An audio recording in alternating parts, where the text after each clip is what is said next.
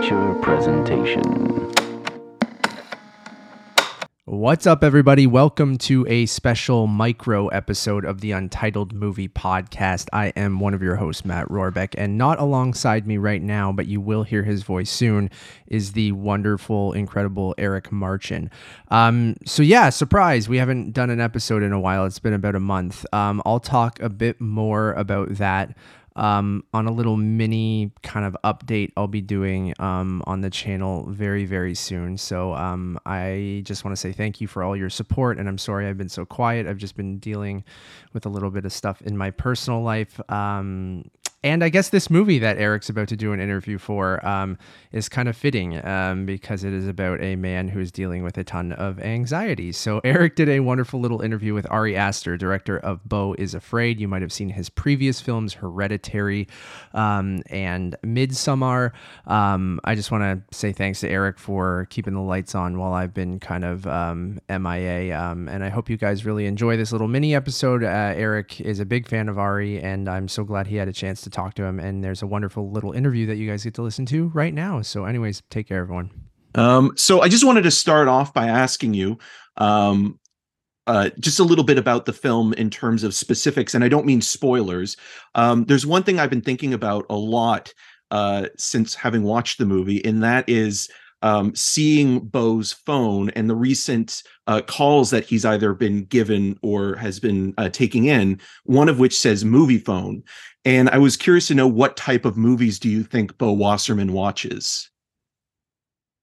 Oh gosh. I don't know. Especially because it's another world, right? Like it's not quite this realm. So I feel like the movies in Beau's world are probably just a little bit more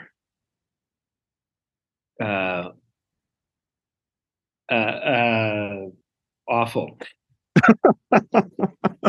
I can only imagine. It's one of those things where you're watching it and you're kind of thinking to yourself, it's somewhere between, dystopian horror and absurdist comedy. And even just in the production design, there's this interesting focus on even just like a power outlet being sideways. I wanted to ask if anxiety plays a role in preparing what you're going to choose to follow up movies like Hereditary and Midsommar. Do you ever feel any kind of pressure to deliver on what's expected or perceived of you based on past films? Not really, but that's mostly due to the fact that I had a sense of what I wanted to make before I made Hereditary, in that, or at least I have sort of, this lineup of movies that I either have already written and want to rewrite, because Beau was definitely something. I mean, it existed in the form of another script, and then when I went back to it after the release of Midsommar, I found that that it still made me laugh, and I was still excited by it, but I really wanted to sort of start from scratch, and so there were a lot of things I kept, but there were a lot of things I cut away, and that I put and new things that I put in, and I tried to just kind of swim in it for a long time, and it sort of grew and I hope deepened, without really changing its DNA. Right. I asking about that, and you mentioning kind of starting from scratch a little bit and rewriting it and looking at it again. Is it important for you to start with character before creating the world around them, or is it a little bit of both? Well, in the case of Beau, so much of this film is the world, and whatever the humor is, which is very hard to put into words. The way I've been describing the world is as this sort of like, evil comic funhouse mirror of the world we live in now, where everything that's awful about our world is still awful in this world, but it's just a little bit worse, and everything's a little bit, and there's maybe the sense that there's some design here, some like malignant design that's laughing about all of this. And so that was kind of where this started, and it just functioned for a long time as like a handy receptacle for ideas that made me laugh, that maybe wouldn't really work in any other context, and the world kind of just gave me license to uh, do whatever I wanted as long as it was cohesive with the story, and as long as, I mean, and a big part of this was about kind of like overloading this with uh, things that I wanted to do, and then peeling back whatever what wasn't actually um, it in harmony with the rest. Yeah, and again, like you feel as you're watching it that it's so unpredictable. You're never quite sure where the character is going to end up or go, and that's kind of, I think, the joy of watching a movie like this is that it's so spontaneous. I was curious about your work with Joaquin Phoenix, because I saw in the special thanks both Paul Thomas Anderson and Spike Jonze, two directors who have previously worked with him, and another director, like Lynn Ramsey, has sung his praises and said that he's a spiritual kind of cinematic surrogate for her as a filmmaker, or as being an on-screen representation. So I was curious to ask you, did this collaboration change your approach to filmmaking, and what did Joaquin bring to the role that maybe you didn't see on the page? Yeah, I mean, look, it was the best experience I've ever had, working with anybody. He's so committed, and he comes to the work with like such seriousness of purpose, but also with like great humor and lightness, and not only like the ability to kind of come to things fresh, but like the need to do it. Like if he's not able to do that, then he's hitting a wall, and he's going to have to break through it, and you're going to have to break through it with him.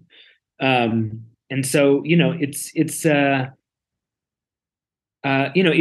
it's not true, if it doesn't feel in some way true, then he just won't do it. Like his body won't allow him to do it.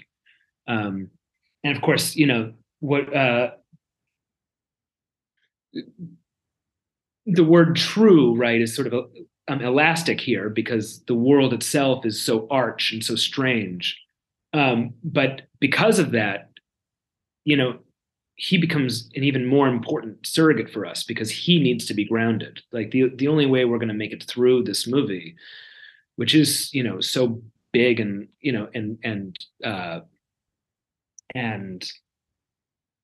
is long. It's a 3-hour film. But the only way we're going to make it through is through our attachment to him. And so, yeah, it was really just the entire process was one of figuring out what that meant, like what it means to be real in this environment, in this, and with these characters that are kind of invading his life, who are all very like heightened. I mean, all the actors around Joaquin are giving these very heightened performances, and it's a world of extremes, and so it's just about how do you keep this guy very real, and relatable. I hope I relate to him pretty intensely. Yeah, well, just the idea of taking something that is a daily occurrence and making it harder, feeling the anxiety of just, going to get a bottle of water from a bodega.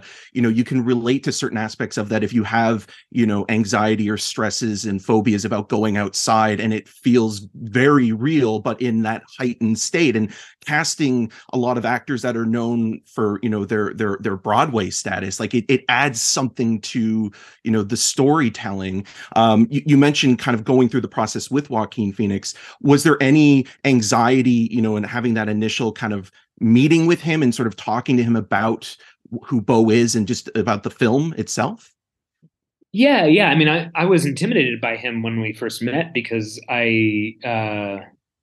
one, because I was such an admirer of his, um, but also because he he's he's such a mystery as far as how he how just how he presents himself to the world outside. He's been very smart, I think, about retaining that kind of mystery, where it's really just about the work with him, which I love. But I found very, very quickly that he was a mensch. He's just a very sweet, thoughtful, funny guy who takes his work very seriously. And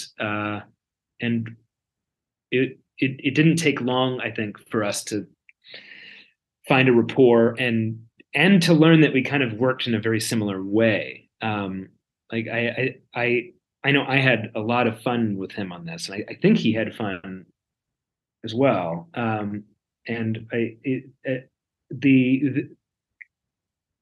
would say,